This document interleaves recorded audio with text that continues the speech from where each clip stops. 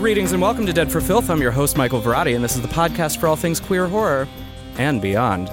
On this week's episode, I'm excited to welcome a filmmaking duo who have already begun to make an impact in the world of genre. Individually, they've created or worked on such projects as Suspicions and There's a Monster at the End of This Film, as well as navigated the worlds of theater and James Franco. Together, they've just completed their new short, The Latent Image, and are already scheming their next steps. They've traveled from distant shores, by way of Canada, to be here today. Please welcome Alexander Birrell and Joshua Tonks. Hi, Hello. Michael. Hiya. Welcome. Thanks for joining me today. Thank Pleasure. you. Yeah, good. Happy to be here. I'm excited to dig in because both of you individually have done a lot, and now together you've joined forces. And is this the first time you've ever done an interview together? Or? It is. Yeah, it is. Wow. Well, here we are. It's like, very first time. Yes. Yeah. Well, I like firsts, and as such, let's kick it off with the same first question I ask every guest, and it's simply this. Why horror? And you can interpret that however you want. Why does horror connect to you? Why do you think the draw is? But why horror? Do you want to Would go you- first? I can. Okay. Yeah. I guess I was really scared of everything as a kid. Like horror films scared me. It wasn't even horror films that scared me. Like The Little Mermaid scared me, and the Cape Fear episode of The Simpsons really, really scared me. So I think for me there was a real sense of achievement of being able to get through them. Yeah, and so I think I thought there was like a victory, and I guess I just made myself more and more obsessed with them, and then sort of grew to love them. And now there's not a lot that does scare me. It's almost the exact opposite of how I used to be when I was a child. I always think it found me. I was just obsessed with films. Like, I'm literally a child of the VCR. And from probably about the age of 4, my favorite pastime was just to watch films. And it began with the first sort of horror title would have been the original King Kong, where I was probably about 4 years old. And so it didn't matter the age of it. Right. You know, it just fit right in there. And I literally did this, like, I'm really happy actually, because I did this sort of like film history progression. So I went from that to like 1950s monster movies with Jaws in the middle of it, which was like a massive thing for me. Jaws made me decide I wanted to be a film director. I think it's really interesting because not many kids probably have a actual cinema history timeline education where you start with the 40s and move forward. So you did it right, I suppose, by way of film critic. But Jaws is the turning point. The main one. But I mean, I was that young at the time. I literally remember thinking I was about 4 years old, and I remember thinking, like, how did they get the orchestra out to sea? You know, to do the music at the, because I had no concept of how anything worked. And Well, it's funny you bring up Jaws, because that, if I think back to horror movies, that would have been the first one I would have seen as well. And I remember I had a blue carpet on my bedroom floor, and I would run from the door to my bed and jump onto my bed because I was scared that the shark from Jaws would get me from my blue carpet. I think it's a valid fear. And, you know, now that we see that you can do any iteration of a shark motion picture, I feel like Carpet Sharks is not far away. Yeah, no, You may have just cracked the next code. I think that should be our next project, actually. I think we'll discuss. even like a dream sequence in something, or like a I child's mean, fears that to come be fair, life. we've got a dream concept, haven't we? Where that could be very legitimately valid. Because that's important too, actually. That's like, I was 8 years old when I saw the first Nightmare on Elm Street, and that was also a major life-changing thing. And they were still, they'd kind of finished making it. It was as Freddy's Dead was coming out, which Is everybody's favorite, right? Exactly. but it did. I like the Goo Goo Dolls song. I like Yeah. the Goo Goo Dolls song, and I like the montage on the end titles. That's it. Fair enough.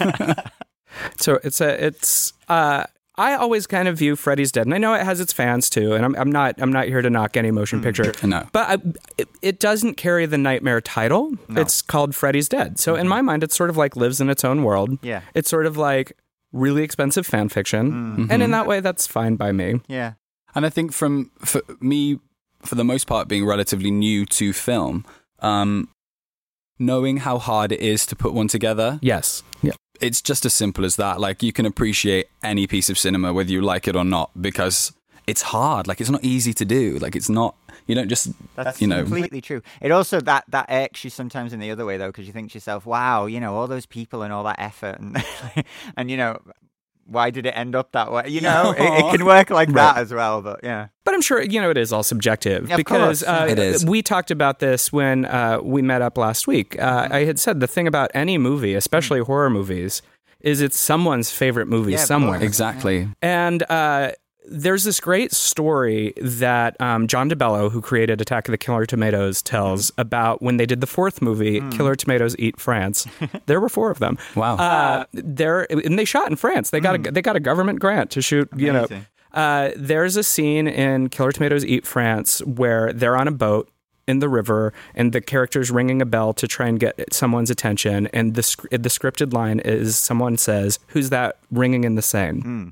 Which is really a kind of okay pun, but he thought it was great, and he was like, "I wrote it, and then the premiere happens. I'm waiting for the line, and nobody laughed." No. And then one old guy just started cracking up, and he said, "I made the movie for that guy." Yeah. And that's like that, and that really kind of changed my perspective on film because I now think, who's that guy? Who's the guy that I made this for?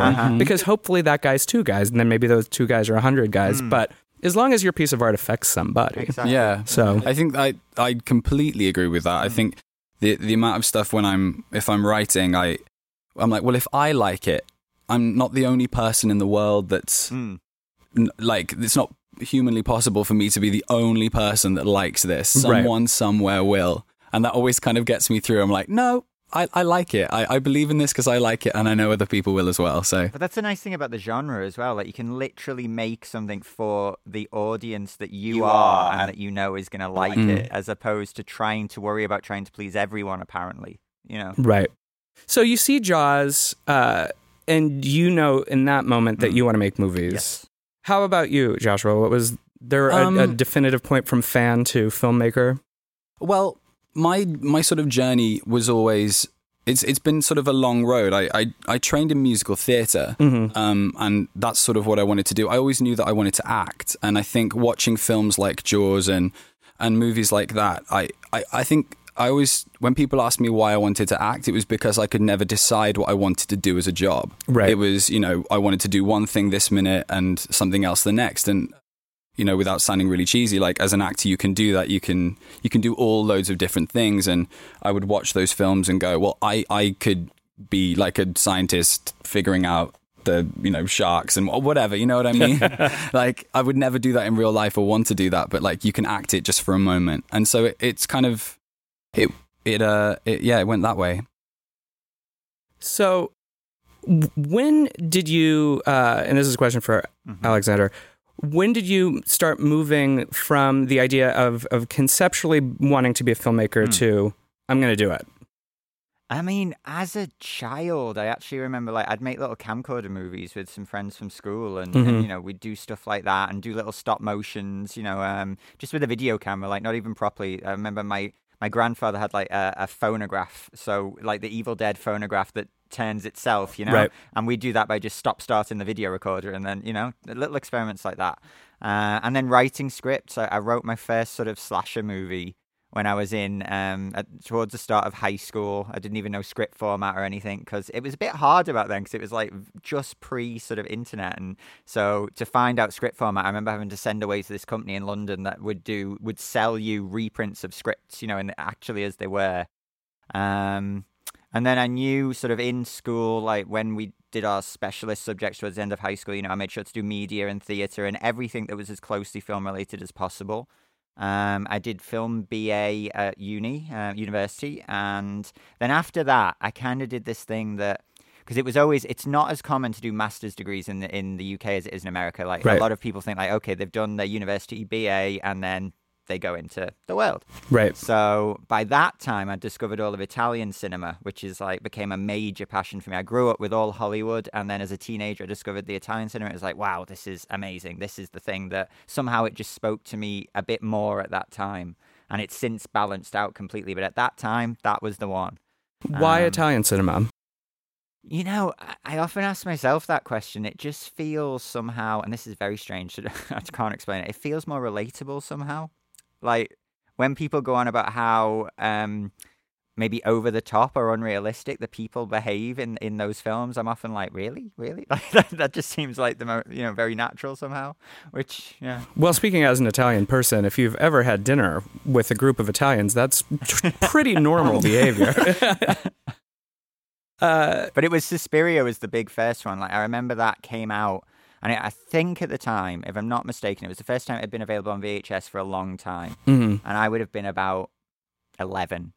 And I saw it, and I remember thinking, this is amazing. I've never seen a film like this. I remember being quite scared at first. Right. Just because it was a foreign film. And I remember thinking, oh, am I going to have wasted like my allowance by buying this videotape that is like, it's foreign and I'm going to be bored and, And I'm so glad that like people in other countries have aversions to foreign films as well, because I always viewed that as a uniquely American issue. No, I think it's an English-speaking issue. Is it? Yeah, it is. We don't want to have to read our movie. I always want to slap people when they say that. You have no idea. Like, I love a good subtitled film.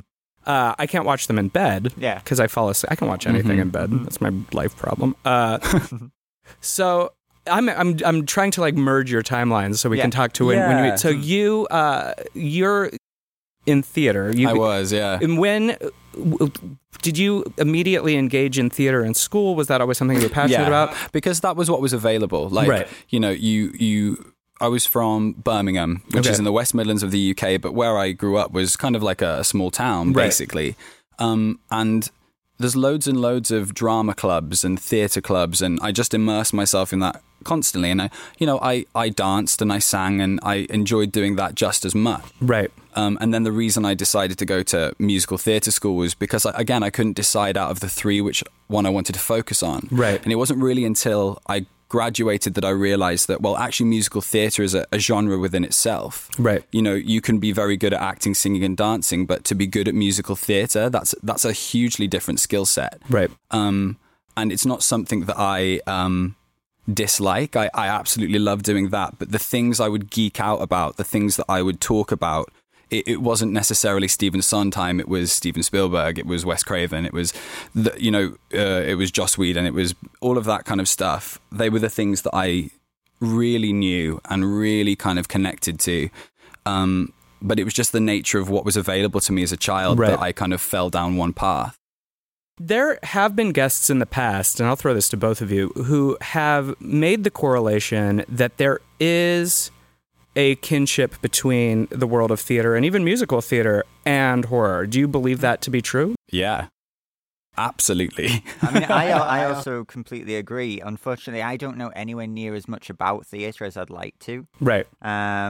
Was never the. It's like what Josh said about just what's available to you. Like, I didn't have the kind of background. Like, I come from a background, luckily, with sort of very liberal family that let me watch. They were like, oh yeah, of course, it's normal. It's like, right. No forbidden movies for you. No, none at all. No. No, there was no sense of that. Like, I'd talk about it with my family and, things like this. But in terms of theatre, it was always that thing that, like, if it was a special occasion or something for school or, then maybe it'd be a trip to the theatre, but it was never anything we did. Whereas to go to the cinema, it was like every weekend.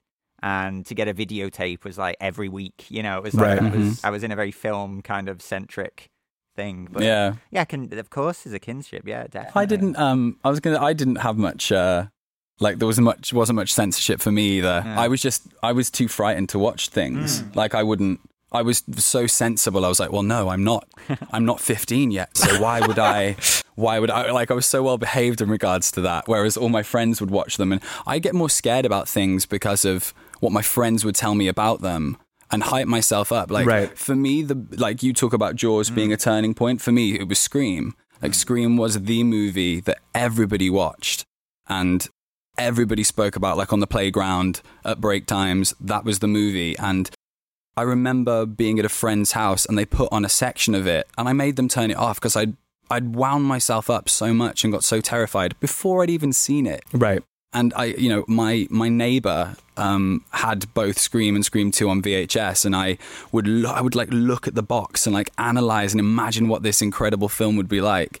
And finally built up the courage to watch it. And I didn't watch the first scene. I fast forwarded through the whole Drew Barrymore sequence and went and watched the rest of it and was so proud.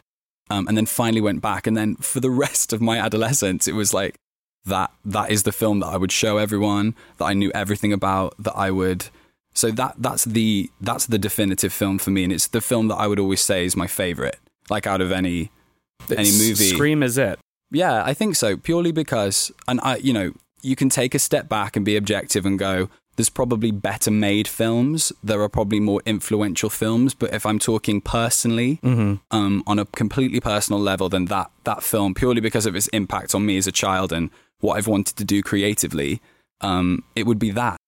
What I think is really important about Scream that I feel like audiences who discover it today will never really grasp is that in 1997, when the movie came out, horror sort of was not being really embraced. It was sort of, a gratuitous, exploitative, excessive genre that after the 80s had kind of had their heyday, people at the box office were over.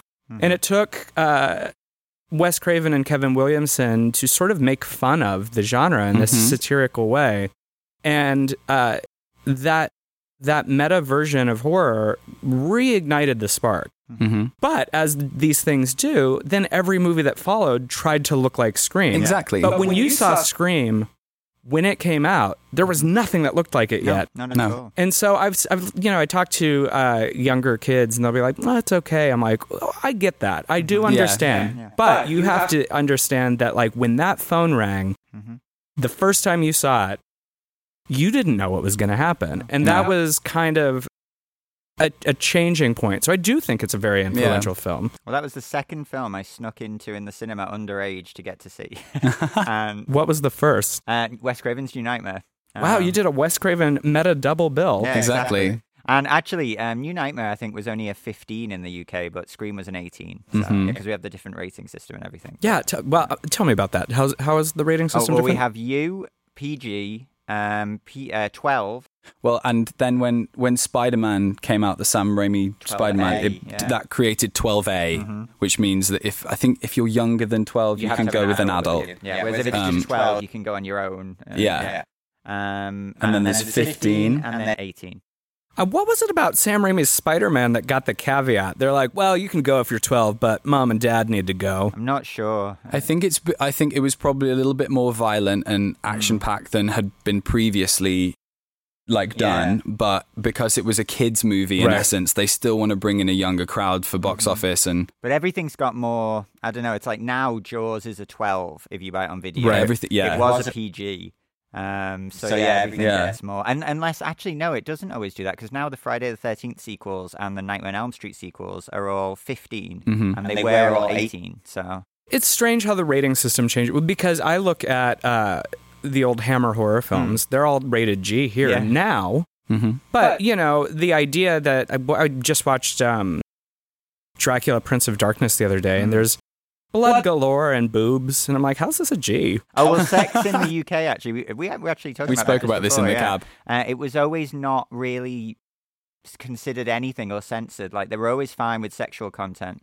It's violence. Yeah, violence. Yeah. Well, it was the UK that instituted the video nasties. Yes, yeah. Do you want to talk about that? I've never had guests talk about video nasties before. It's kind of an obsession of mine, because I'm about 7 years older than Josh, which is why we have a slightly sort of different perspective on like when he was watching Scream as one of his very first movies as a small child, I was sneaking into the cinema. So that we have this debate constantly, the 80s versus 90s debate, but we won't. We'll continue on with video nasties because I'm kind of obsessed with the 80s. It's like a passion. Like I love it. I love the way it looks. I love the way it sounds. I love the movies. I love the horror from it.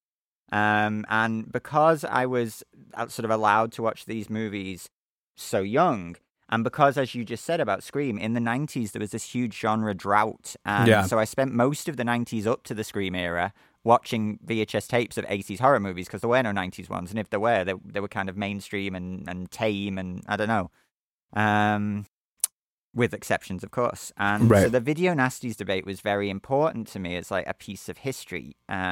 Also because, I mean, my family's very left-wing. My city, Liverpool, is very left-wing. It's famous for being like a socialist paradise, So anything that was the Conservative government, Margaret Thatcher, it was all intensely hated. And that was a clear representation of that kind of attitude. The idea that we can't trust ordinary people to have the entertainment they want. It'll make them into rampaging crazies. So, and it was also, when you look at it, it's just such a clear example of how the major companies can get control back again, because nearly all the video nasties, like censored and banned tapes, were Italian, Spanish, or very low budget independent American. It was never a studio film. It was never, And so for American listeners or younger listeners who don't necessarily know what the video nasty was, 16 movies? No, I think it was at like 72. Wow. Yeah. I'll take that. I like censorship sells a film as far as I'm concerned. And so there's 72 movies, and they were reviewed by the British government and put on this list, a video nasties list, and then they were banned. Well, what happened was they were all available. So in the UK, since forever, if you were having a cinema release, you'd be classified. It was a voluntary thing, like in America, and you get an age rating. When video came out, say 77, 78, there was no classification at all. So all these films that either weren't ever on the cinema or that were censored on the cinema were suddenly all available uncut. And it just carried on that way until 1983, when there was this kind of media-created witch hunt about these violent films, sexual films, what kind of effect is it going to have on children, because this isn't the arena of adults, supposedly, like in the home where there are video recorders, there are also children, so they can see it. And there was this lady, this very unusual figure in British history called Mary Whitehouse, who was kind of this lady in her 60s or 70s, very prim and proper, very religious, and she spearheaded this campaign with the government, which fit in nicely with the Margaret Thatcher era, of moral crusading against these movies. And somehow it succeeded, and she got a politician to put forward a private member's bill, which is kind of like where a politician can put forward something himself for it to be voted on, and it was about classifying videotapes. And they drew up this list of these supposedly not good films, things like Zombie Flesh Eaters, like Lucio Fulci's Zombie, and many, many films, which they thought were inappropriate, and they were all instantly seized and then either recut into shorter versions or banned completely. And then what happened was, the knock-on effect was that certain films, certain studios even, would not put a film on videotape in Britain. Like The Exorcist, for example, was never banned in Britain. It was on the cinema in Britain. But when Warner Brothers were thinking about putting out a videotape release in the early 80s, it was kind of not the moment. And so they said, we won't do it. And then they never did it. So you could never have a videotape of The Exorcist in the UK until about 1998. That's wild. Yeah. I mean, you could get it from another country. It's a free country. They can't stop you doing anything you want. But you couldn't just go to the shop and buy it. Well, yeah, it's wild that you're going to have to go to Spain to get The Exorcist. Exactly. What I love about this mentality of politicians who try and limit art is, as a filmmaker who deals in shocking subject matter, I mean, yes, it's frustrating because it limits the ability for something to be seen. Yeah. But it's sort of like if we go out and make a movie in the backyard and it's just okay, but the content is violent and all of a sudden a politician is like, this is banned. They just gave us the greatest publicity because as a horror fan, the second someone tells me that I can't see something or that it's too much or that you're not supposed to watch it, I think that the Video Nasties list probably just helped all of those filmmakers go from working filmmakers to quickly legends in some cases. It makes them cool. Yeah. Anything that's the opposite of the establishment is cool, So, yeah, absolutely. It would be the best free promotion you could ever want. But the terrible, people even went to prison. This was the really famous case of a video distributor. And, it's called in Britain Nightmares in a Damaged Brain. And I think in America it's just called Nightmare, right? The Romano Scavallini film. Yes. Yeah. And there was a distributor who dared to put out the uncut version on videotape, which was something stupid like 50 seconds longer than the approved classified version. Oh, heavens. And he actually went to prison. That was the hysteria of this thing, Meanwhile, in a world of real problems. Yeah. So we talked about the divide between 80s and 90s horror. And of course you knew I was going to get here at some point because it's kind of the theme of the show. But you found identity in the eras of horror that you watched. Do you find as LGBT identifying filmmakers, the horror that you gravitated to in some way was related to the queer identity? Definitely. I mean, every character, if you'd have spoken to teenage me, every character I identified with in the entire world was a teenage girl. Same. I was exactly the same. Even before it was even horror, and it kind of went into that. It would be the female characters that I responded to, because the guys just didn't do what I did. They weren't the same as me. I was different to them. So, yeah. I love that. Who were some of the girls that you really held up? My all-time favorite is Nancy Thompson. You know, Heather Langenkamp in the original Nightmare. I think she's the greatest of the final girls, without a doubt. Yeah, and then of course there's Kirsty from the Hellraiser movies. There's Laurie from Halloween. Amy Steele as Ginny in Friday 2 was always a favorite. And Amy Steele in April Fool's Day as, I think it's Kit, if I'm right, but well. Not Muffy St. John. How about you? Oh, it was Buffy. More TV than film, but yeah, it was Buffy. I was obsessed with that show, and the that character. I mean, there's a direct correlation. Like, she comes out to her mother when she says that she's the Slayer. You know, right? So I didn't even understand that watching that as a kid, but as you know, you watch it now and you're like, oh, it's her coming out. You know, have you tried not being the Slayer? You know? I remember that moment. That was really good. You know, and the fact that she has this thing that she can't change about herself. It was that, and I think that's why I so directly related to that character in particular. What I really like, and I don't think it gets discussed enough, since you mentioned Buffy and the moment that she has this revelation with Joyce, her mom, is that it was handled in a very intelligent way for, I think, queer kids, in that, of course, immediately Joyce doesn't necessarily love the idea. Yeah. But she loves her daughter. So over the arc of the character, we see her come around and embrace it.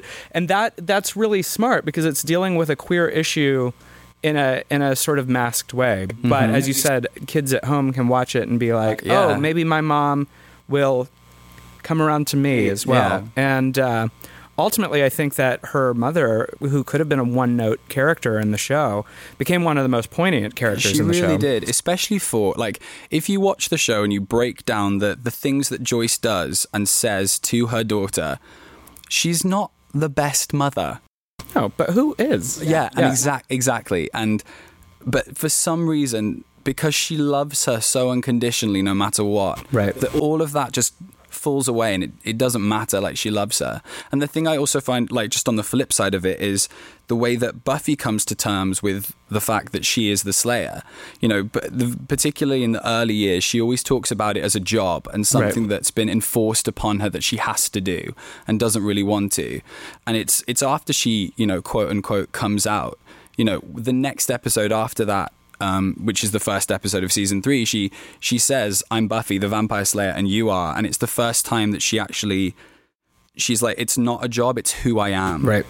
And then the conversation she later has with Joyce when the character of Faith is introduced, that gives her the opportunity to maybe take a step back from the slaying, the stuff that she's doing at night. She doesn't want to. She's like, no, it's who I am, and she starts to identify with that. And I think that's just as important. She accepts herself for her differences.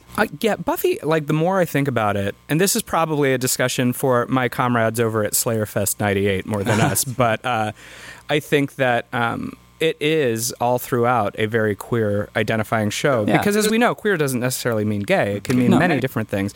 And I just want to be one of the first, although I'm sure I'm not, to comment on Faith being a sexually fluid character.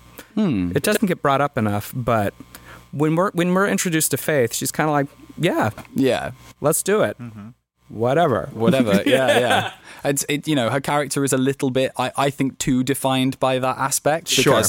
Because she's a supporting character in a show with a huge ensemble, there's only so much you can do. Right. She's not the lead. It's not Faith the Vampire Slayer. So, but yeah, exactly. That it's kind of cool. It's whatever. And you've introduced me to Buffy a lot, like over the past year, and because I remember actually I had this strange thing, maybe just being a bit older or maybe just whatever, but I remember like consciously rejecting that kind of action-oriented horror that crept in, which I now really appreciate and love. But at the time, I was like, hang on, that isn't how you deal with horror movie monsters. You're supposed to survive, yeah, but you're supposed to be vulnerable and like the 80s like Final Girls, like, and I couldn't get used to that sort of action element that crept into the genre, which I now really appreciate and really like. But I remember at the time that was a big sort of thing to me. It felt like someone else was taking over a different type of approach to the genre, you know. And that's interesting that you were resistant to it, though, because I feel like when you go back and look at some of the women that you referenced as being important to you, Nancy. Yes, Nancy's trying to survive, and then there's that moment where she turns it around. Yeah. And so I think the seeds of Buffy are all there along the way. They agree. Yeah. It's just that we were talking about it with Nightmare 4 actually the other day, which is one of my favorites. And you have I feel like it single-handedly invented that kind of action heroine with Alice and all the martial arts and everything. But what it does is it both invents it and dismantles it in the same movie. It's amazing, because it's mind over matter, and she realizes, actually, no, I'm not going to Jean-Claude Van Damme my way out of this. I've got to and so I suppose, as I say, I really appreciate it now and really enjoy it. But I do remember at the time being like, I don't want to watch an action movie. I want to watch a horror movie. I just remember feeling like that. That's interesting. I love Nightmare 4. And I know exactly the moment you're talking about, because there's the moment where it's the montage where she's basically putting on her battle armor to go fight Freddy. And I remember the first time I saw that, speaking of girls, that I was like, oh my because it was just sort of like this take back the night kind of moment that I really love, and from that point on I always wanted those kind of characters in movies. I love that montage especially because it's like such a reference to Commando and Rocky 4 and all that stuff, but it's like the exact opposite. She's like getting ready in front of a fish tank and it's brilliant. Well, it's I think that what I love about that, and it's something that I've put into the stuff that we're collaborating on, the first script that that I wrote has that moment in, and I think it goes back to almost it's almost something like out of a fairy tale, which is where you get beaten down so much and then you have to go into the woods to face the monster, and Nancy does it in the first one when she builds all of the traps, and it's the same scene, but it's just we've upped it. We've upped the stakes of it because it's a sequel. So you have to kind of expand it and make it bigger. But it's in essence, it's that moment. It's that I've hit rock bottom and now I have to do this myself. I have to confront the bad guy. And I love any moment like that. It's so satisfying. It is. Well, it's because it's a reclaiming of your identity, which I think is another thing that I think draws queer individuals to horror, because we see that moment, these characters. Amy Steele's character Ginny is a tomboy who sort of is very outside of the group. Yeah. Or Alice is a nerd at school.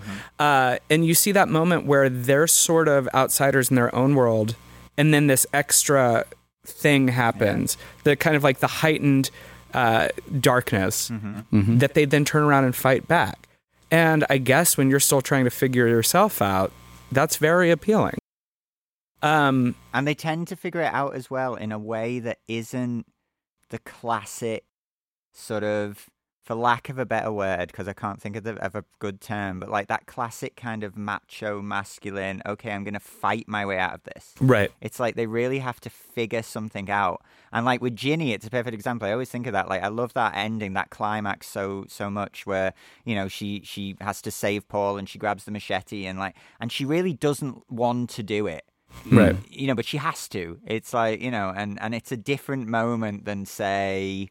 Well, we talk about this a lot, and we talk about how maybe more modern films have sort of missed the point of that a little bit, in the sense that what they want to just see is that character that turns around and kicks some ass, but they never take in the magnitude of what that actually entails, of literally this kind of, you know, for lack of a better term, normal person that hasn't really experienced a lot, usually a teenager, then having to murder someone, right, and becoming what, almost doing exactly the same that this killer has done for the whole film. And you know, it gets like a fist pump moment in the cinema, but when you see it in earlier films, these characters don't want to be doing that. It's why Laurie drops the knife in Halloween. I always completely understood that. Like, why would you want to hold the knife that has just been used to kill your friends, and you've just had to stab someone, and you know, and people are screaming, "Don't drop the knife! Don't drop the knife!" And it's like, but this is an instrument of death that you have in your hand that you don't want to be a part of, and it makes perfect sense why that would happen. I think as we've become more savvy, you know, people misinterpret that as they want the fist bump moment rather than the actual emotional moment that comes with it. Right. I think that we have really broken down the secret action heroine within The Final Girl. But in that discussion, you talked about how you both bring that to your work and how in your collaboration, that's something you're both interested in. Mm-hmm. So let's jump ahead on the timeline. We've talked a little bit about your paths. Mm-hmm. How did you two meet, and what made you decide to work together? Well, we met via Twitter, didn't we? We did. Just through comments on horror films, and then also a short film you were working on in London, which I was doing just for fun. With some mates of mine. I was working in a theatre, not as an actor, because who does? But I was working in the bar, and the theatre we were in went dark, which means we didn't have a show for 10 days, and they were doing some refurbishments. And I spoke to the managers and said, could we film? And they were like, yeah, that's fine. And I got all of the ushers together, and over Christmas wrote this kind of 10-page short called Stage Fright.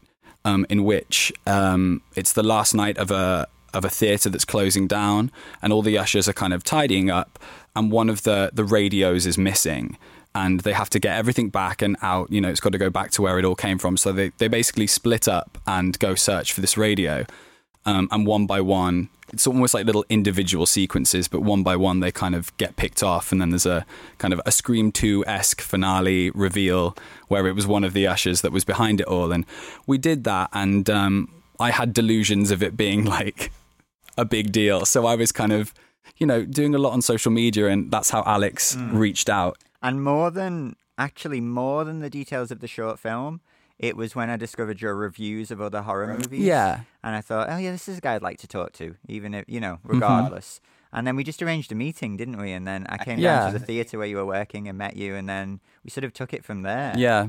And then over the course of what was 2017?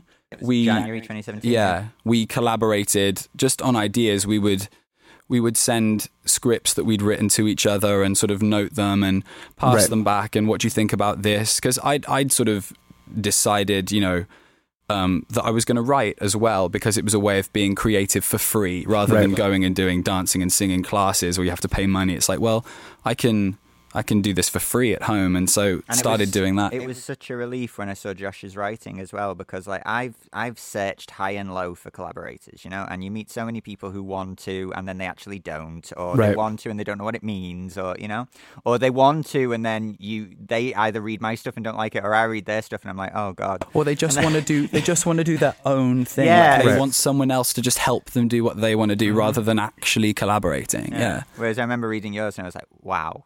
Like this, this is excellent. That's nice. So, yeah, and I mean, same. Like, if we're just gonna like, you're amazing. We like to bring people together, but you're already brought together. Just togetherness as a theme here on Dead for Phil. Because I kind of went all around the houses with it. Like, as I told you, like, after I finished university, I went off to Italy and I thought, okay, I'm going to crack the Italian film industry. Right. Get there just in time to discover the Italian film industry was dead. I actually remember when I very first went out there with any kind of idea, because I went a few times, and, you know, I went in my gap year from university where, you know, I just sort of worked in a youth hostel for a year while exploring around, you know. And I remember being in touch with Nick Alexander, who I'm sure genre fans know as the guy in charge of the dubbing of, you know, Suspiria, Deep Red, everything. He's been an Englishman who's been in Italy forever. And he was really nice. He sent me an email. He was going to get me to come down to the facility, like Fonoroma or whatever it was called. And then the next week I get an email from his daughter, and he just literally died. And she was writing to say, oh, sorry, and which of course was really sad, but it was kind of like the introduction for them, what I discovered, that unfortunately, I mean, Michele Soavi makes TV movies now. Lamberto Bava is almost retired. Dario Argento can't get a film financed, and when he does, it's so low budget, So, right. I mean, I have this fantasy that if it was like 1980 and had gone over there, I could have like talked my way into something, but certainly not when I went. It was all over. Having said that, because Italy's Italy, as well as amazing life experiences, I got to shoot 16mm for the first time out there. I got to shoot a horror-themed music video as director, which was for just this small Italian band who aren't even together anymore. But that was the first time I got to shoot 35mm. And, classic Italian fashion, we couldn't afford it. Right. And we didn't have any experience with 35, but they were like, yeah, it's a public holiday. No one's using it anyway. Like, go ahead. We didn't even have like insurance for the camera. I mean, it was a wonderful experience. So that was very useful. Right. And I worked on quite a few short films out there and one independent horror film as DP, which was American financed for the direct-to-DVD market, which then led me to doing a sort of a first DIY feature as director, which was also for direct-to-DVD. And was that Brain Cell? It was. That was Brain Cell. All right, let's talk a little bit about Brain Cell. It's a feature film that you directed, starring Joe Zazzo. Joe Zazzo, Eleanor... oh my God, that's so terrible. I can't remember her name now. But it's just Ben Rain Brown's in it. Rain Brown's in it, yeah. And Eileen Daly. Matt... and Matt Berry's Matt Berry, in it. who is, yeah. I have some questions about that because Matt Berry is kind of hugely famous. Well, he was famous then as well, but he was a friend of Eileen's, and she said, "Oh, can I send him the script because he might want to do a cameo because he's going to come in." Because we shot basically some of it was shot in Naples in Italy, which was where I was living at the time, and then the rest of it shot in my hometown of Liverpool in England. And Eileen's from London, came up to Liverpool for the shoot and said that her friend Matt would like to visit her there, and so he read the script and he said, "Oh yeah, I'll do this part." And he shot for one whole day, like a proper sort of first thing in the morning until last thing at night day, and then that was it. Yeah, I love Matt Berry. I'm actually a fan of his music because he releases albums, but he was on Garth Marenghi's Dark Place, which for horror fans is definitely a hidden gem to check out, as well as the IT crowd. We also had an actor as well called Leon Lopez, who's from Liverpool, and at the time he was the star of a big soap opera in the UK. And I just mentioned Which him one? Because, well, he was the star of Brookside, and then he went into Hollyoaks. Brookside. Yeah, but the thing is, he has become a director now, as well as an actor, and he directed an excellent LGBT-themed film, like a love story, really beautiful independent one that was on the BFI Flare Festival in London, which is a big sort of, LGBTQ like film festival through the British Film Institute. And I can't remember the title, but people who are interested, like just look at Leon Lopez and you'll see, he's done some great stuff. And So tell me about the experience of making this movie, because you called it a DIY project, and you had just been shooting in Italy, and you shot some of it there. Yes, only a small part of it in my old apartment, actually. But yeah, we'd made this sort of giallo film called Darkness Surrounds Roberta, which was directed by Giovanni Pianigiani, who's done a variety of genre films over the years, and it was produced by Joe Zazzo. Rain Brown was also in it, and Eileen. Right. They all came over to Italy, and they were looking for a director of photography, and an Italian friend of mine who was kind of sort of above their pay grade, so to speak, like recommended me because they'd asked him and he said, "Oh, well, no, but I have this friend from England," and it fit that I could also speak English. Right. So we shoot this giallo film for 2.5-3 weeks in the Naples area, and we just had, I mean, of course it was independent cinema, so it was all in the trenches, but we had a great time. And all the time I'm talking to Joe and he's talking to me about genre films, and it's like, he said, "If you ever have any ideas, I'd love to make a genre film in England." So basically me and an Italian friend brainstormed ideas and told him various ideas. And he was like, well, he thought he wanted to do a zombie piece. And he thought about maybe a sort of a mad scientist type thing as well. And so essentially I just went away with those elements and knowing who 3 of the cast would be, and came up with this sort of confection that is Brain Cell. Thinking a lot about actually early Cronenberg films, Right. Which isn't my first instinct as a genre filmmaker. I Interesting. tend to go more to. I like slasher movies. I like gialli. I mean, I do love supernatural stories too, but I gravitate more towards stories about a killer.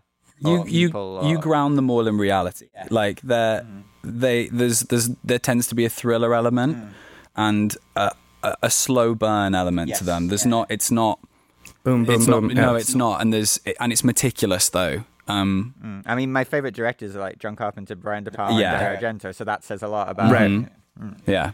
So you made that project. It did play festivals. Yes, and then it got released through Joe's own label, I think, in the States, and then And then what was your trajectory afterwards? Because it's a little unusual for someone who just directed a feature.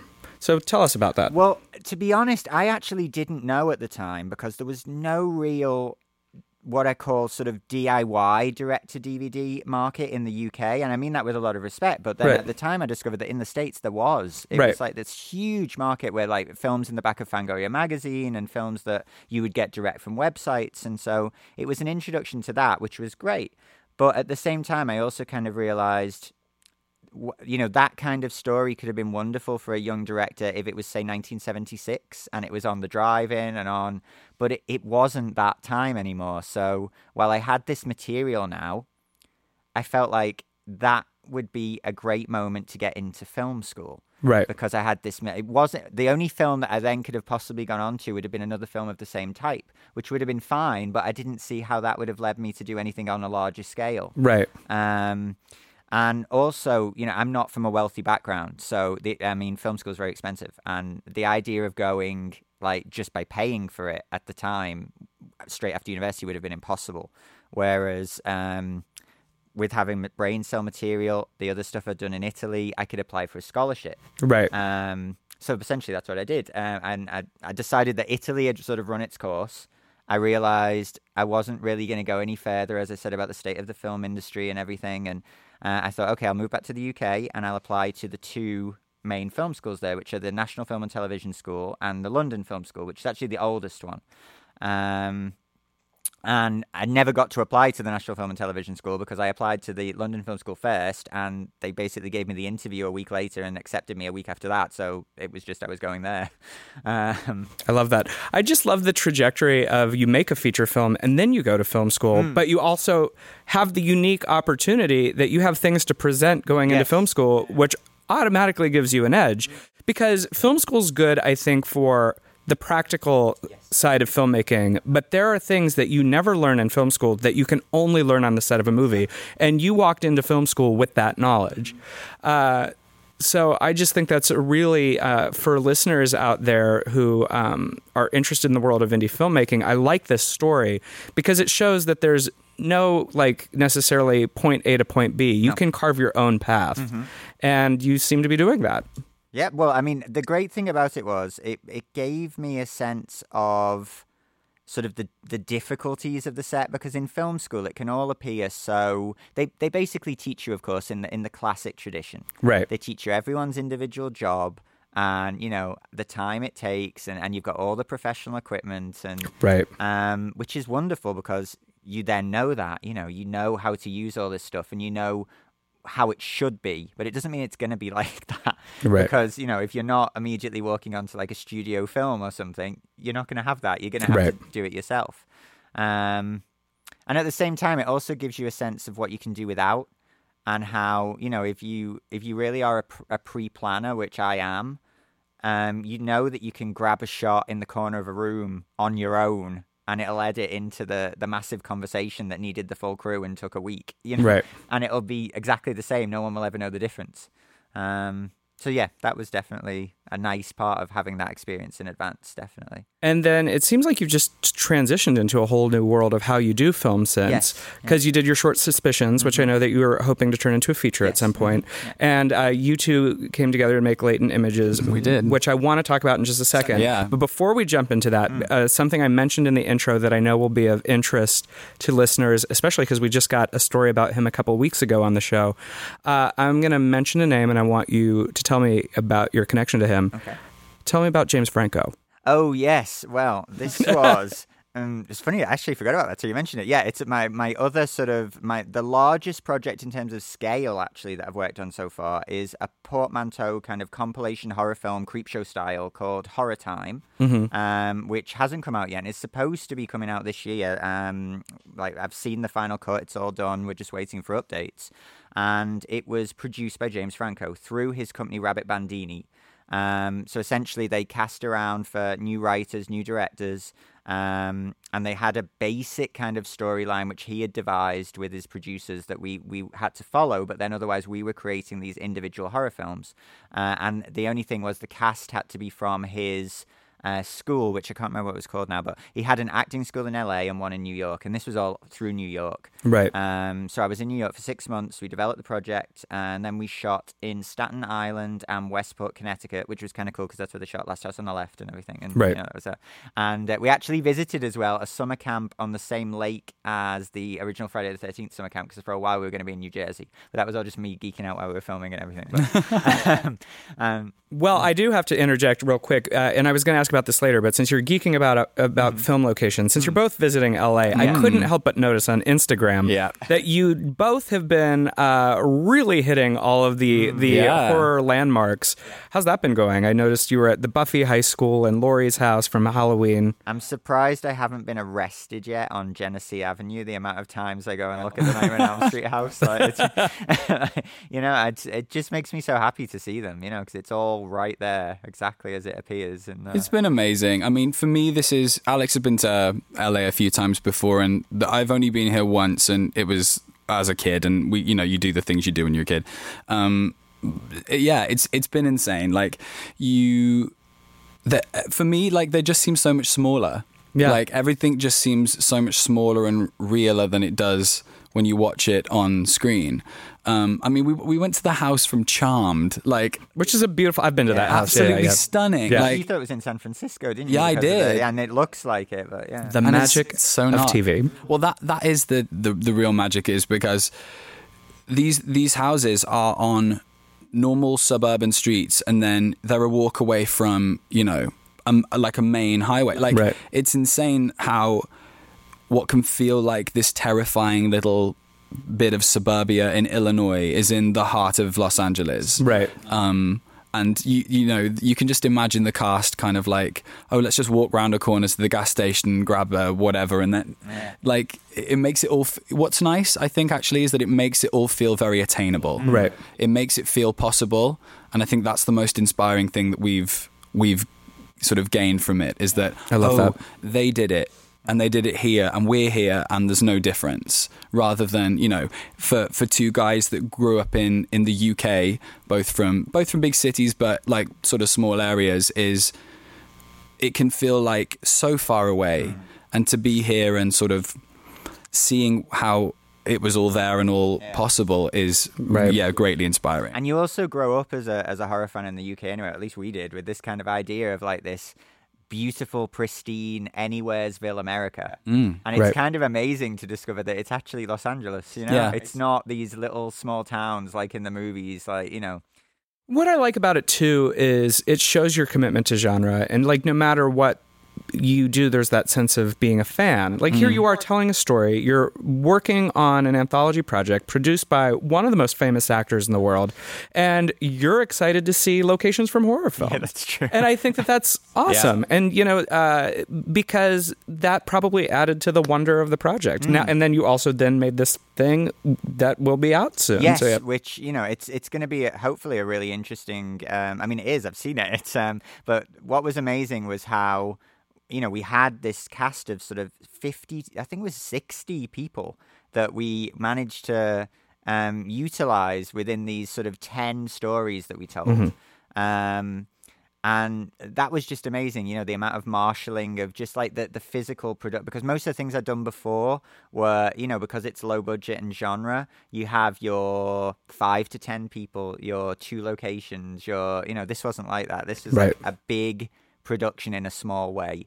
And it was really interesting as well because as everyone knows, like a lot of the actors went into the genre and didn't. And so to get that sense going of how, we were trying to tell an important moment, or to really direct.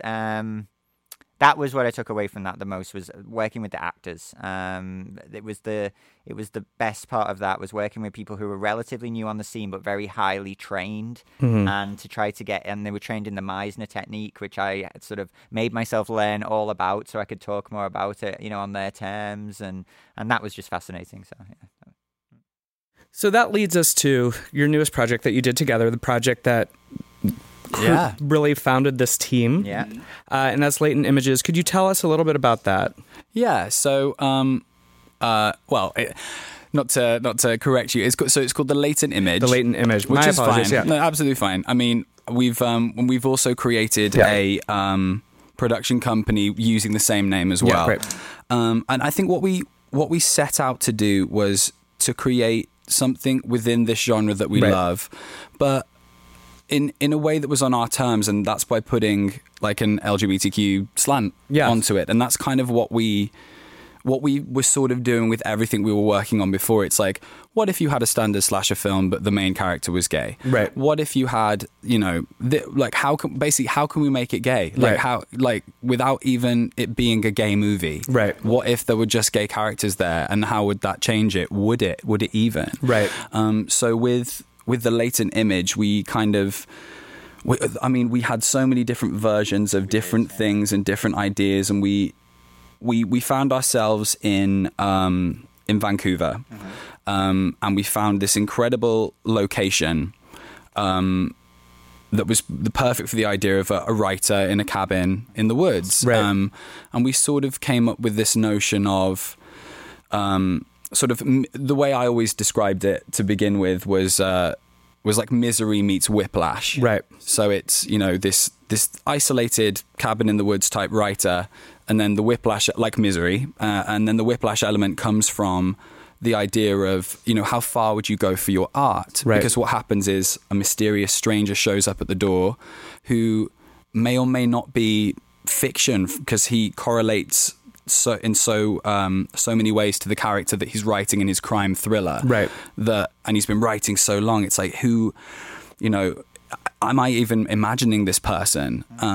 And then the story just sort of progresses from there, and how much the writer puts himself in danger based on this mysterious stranger who he's both frightened of, attracted to, and there's that sort of tension there from the very beginning. And it's we laugh about this as well. It's totally an erotic thriller. I love that, though. When do you ever hear erotic thriller anymore? Yeah. I feel like I haven't heard that since 1992. Well, it's time to bring it back. Yeah, it really is, yeah. Well, and I like with the goal of The Latent Image, the production side, is you want to focus on LGBT stories. This is what you're saying.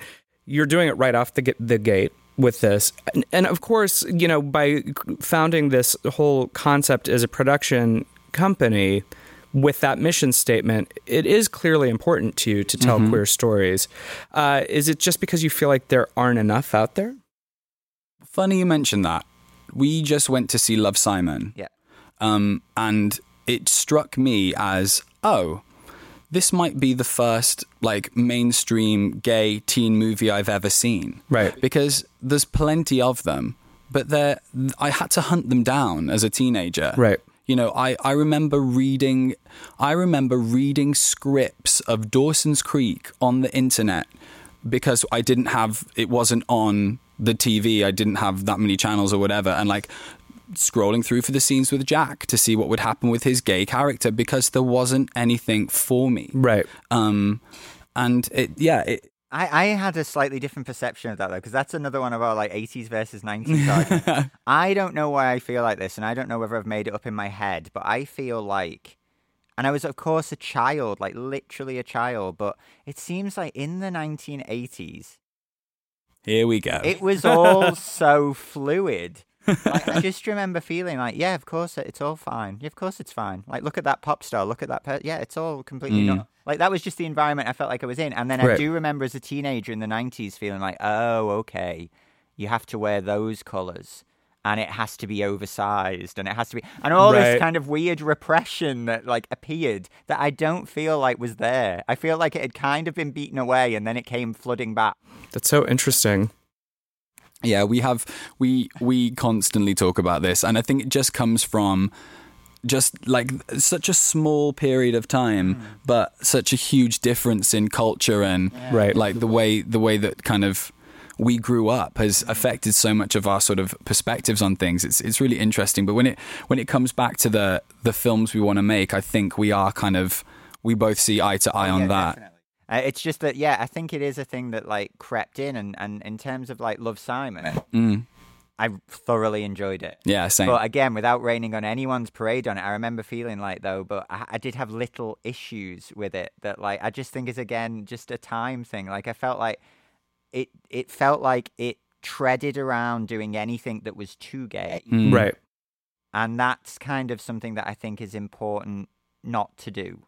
Right. You know, I don't think I think it's important that the differences that there are celebrated as differences rather than equalized across the board. Right. And again, I think it's almost an impossible feat because that's it. Like that's the only film. Right. Like if we look back at there's been Brokeback Mountain, there's been Pride. I'm trying to think of like other ones, but when it comes to like a simple story of sort of a boy coming out, right? That in the cinema, like big budget soundtrack, cast, all of that. There's that, right? And they literally physically can't tick all the boxes that would please every demographic of the gay community, and it's almost less to do with the film not doing its job, but just making a choice because it has to. Otherwise, it would just be a mess. But it's just like we were just. It's just a shame there isn't more, you know. Like my favorite scene was that musical montage fantasy where Whitney Houston comes on and everyone's dressed in really bright primary colors, and he's in Los Angeles, and then he ends that by going, "No, too gay," and that was like my favorite scene, you know. And so. But I do appreciate that the foundations of your joint vision is to provide that queer outlet, especially in the world of horror, because we are coming soon to the point where hopefully we do get our horror Love, Simon. Our big gay horror movie at the multiplex. I've written it. Like, so when can people see The Latent Image, the short? Well, we've got some editing to do. We do. We're music and post-production, and because we're literally at the assembly stage, because we finished shooting, as we're speaking right now, like 3 weeks ago. And those 3 weeks have been this trip here to Los Angeles. So it won't, I mean, I think it'll be ready I've given myself the deadline of 2 months. Couple of months, yeah. And beyond that, what is next for you both? Well, we have in development the feature film of the Suspicion short film that I made. That was actually initially made as a graduation film from film school, which then it got expanded and sort of, you know, made more. Essentially, I had the idea for the feature film and then changed it to make the short film because I didn't want to give away the surprises of the feature film script in the short film. Right. Which is actually to the detriment of the short because I could never think up a twist that was as good. But, yeah, it is what it is. And it got me into the Frontier International Co-Production Market at the Fantasia Film Festival in Montreal, which was this amazing experience where you pitch to this huge audience, and then all these different companies, like they have Blumhouse and Elijah Wood's production company A24, they're all there, and they essentially decide whether they want to meet with you individually then based on that massive pitch. Right. And we did sort of 54 meetings in 1 week for this thing. Oh my God. Which was great, but I had no voice by the end of it. Right. And then from that, I got associated with this company in Los Angeles who are trying to package it out to other companies for financing. So, you know, we have the schedule, we have the budget, we have the script's gone through many drafts now, and it's now a US set story, which I think makes it much stronger. Because it was originally written like the short film with a British setting. Right. But the story itself, it's kind of a sort of a rope strangers on a train type story. So it seems to fit naturally into that like American frat world, you know, as well as the British upper class world. Like they come together in a strange way, you know? Right. So, yeah. Yeah, so we've got Suspicions, and then I think our next immediate project will be back here in Los Angeles, and that's going to be sort of around September, October time. It's another short. It is, and another short. And this is sort of, we're stretching ourselves a little bit.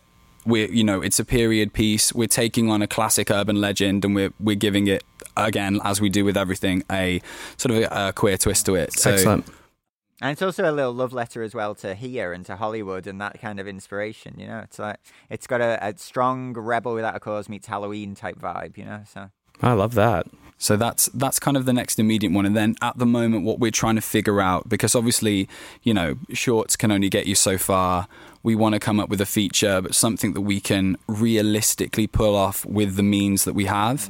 And it's just coming up with with the concept. So we're very inspired by things like When a Stranger Calls, and those ones that, they take their time and they have, little, few locations and, one central protagonist that you're spending your time with.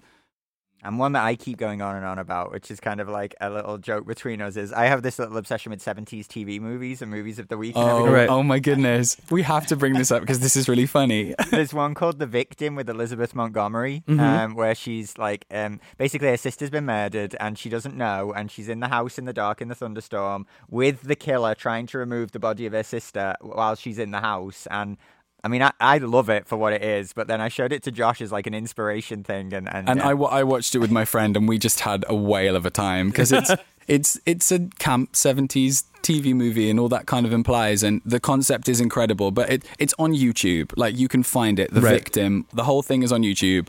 We watched it one kind of like rainy Sunday afternoon, and it's. We still quote it. He just didn't appreciate the joys of Elizabeth Montgomery's acting. She's fabulous. She's absolutely fabulous. I mean, the dog that she has in the house is called Girl. So she walks around being like, "Hey girl, girl," like all the time. It's the best. It's really good. Well, outside of The Victim and Love, Simon, have you seen anything recently that spoke to you? Like literally every other night. Yeah. For me, like, again, a lot of the stuff that Alex grew up watching, I had no idea of. Right. So all these, the Dario Argento films, De Palma, I mean, other directors that I can never remember the name of, which infuriates Alex constantly. But we watched, I'm like, who? we watched, we've watched, Deep Red, we watched Assault on Precinct 13, we watched John Carpenter's TV movie Someone's Watching Me, like all of these, and a little bit of Hide and Go Shriek just to change. We're constantly watching stuff, and we're constantly sort of debating and analyzing and seeing what we want to include. And so for me, like, it's been such a huge like eye-opening time for someone that came from a completely different background, that was very passionate, but about a very sort of niche late 90s kind of. But for me too, because you've shown me things that I, at the time, felt weren't for, when you're young and you have those stupid like snobberies and stupid ideas about like, and and it restricts you from so much, and you've shown me things that like I just wouldn't have watched at the time because I was like, that's not for me. So I think we complement each other very well in that regard. No, what I really like about you two is you bring teamwork to the world of horror, which is something that I like to see. Before we head off into the night, I have to ask, do you have any words of advice for people who are out there trying to make it happen? Do you? I would say that it seems to be a very particular moment right now that's different than what most of us have grown up believing would happen. Right. Because you literally just have to find some way now to try to make as much as you can. Because the things that we maybe relied on in the past, like writing a really good script or making a really good short, seem to not be enough anymore. It's like, make shorts so you have this like catalog that you can say, oh, that's our stuff or that's my stuff, Right. And have the script and have as much. But it just seems like there isn't... While there may seem to be all these new outlets, and I'm really hoping there are, and that's great, it seems to be, people say it's really hard forever. It is really hard, but just have as much material as possible and try to be as self-motivating as possible. Like our advice from the company we were talking with just the other day about the feature that we have in development is, as alongside keeping on developing this, go and try and make your own micro budget one, Right. as well as doing as many shorts. And it really is like a self-creating thing. I think for me it's and it's hard. It's really hard to do, but it's pinpoint what you love. Like, find what do you love about like anything, Right. And do that. Just and don't stray from that because you think it might be difficult, or you think that people might not respond to that or not like it, because they will. There will be people that will love what you love. So, Right. If you've connected to something, figure out how you can do that and make other people connect to it as well. And I think, because you can't fake it. You can't fake liking something. You can tell when, actors do promo for films and stuff and they're not that stoked about the film that they're promoting. And it's, do the thing that you love. And it's been really nice meeting you, Michael, and hearing you speak about the people that you've worked with who I know that we're fans of. And for you to say that, oh no, they're normal human beings and they just love what they do. And that's why, there's no difference. We're all sort of on the same team, No, there is no reason in the world of creation that we need to compete with one another, because what you do is not what I do, is not what he does, is not what she does. I don't think in this world of filmmaking, there's no reason that everybody can't be successful. And to that end, we should all prop each other up, because I want to see everybody's movie. Yeah. Moments. Single tear being shed. Where can people find you? At the moment, on Instagram. You can find us on Instagram and Twitter. Yeah, you can find us personally on both. So I'm Joshua Tonks on both, and I'm Alexander Birrell, or Burrell, depending on which you prefer. On both Twitter and Instagram. And then we have our Instagram account, which is Latent Image Movie. You can find us on there. And we're actually in the process of launching our website. Exactly, yeah. So we're going to have a website coming. We're going to have we're going to do all of that and link it to Facebook and Twitter. But we've come off basically moving countries, shooting a film, and then having a 3-week break. So we're ready to get on it now, I think. Well, thank you both so much for coming today. Thank you for having us. It was a real joy. Please keep your eye out for the Latent Image coming soon, and everything else these fine gentlemen have to offer in the future. 80s meets 90s to bring goodness to the screen. Thank you both. This has been Dead for Filth. I'm your host, Michael Varrati. Yours always in glam and gore. Good night and good luck.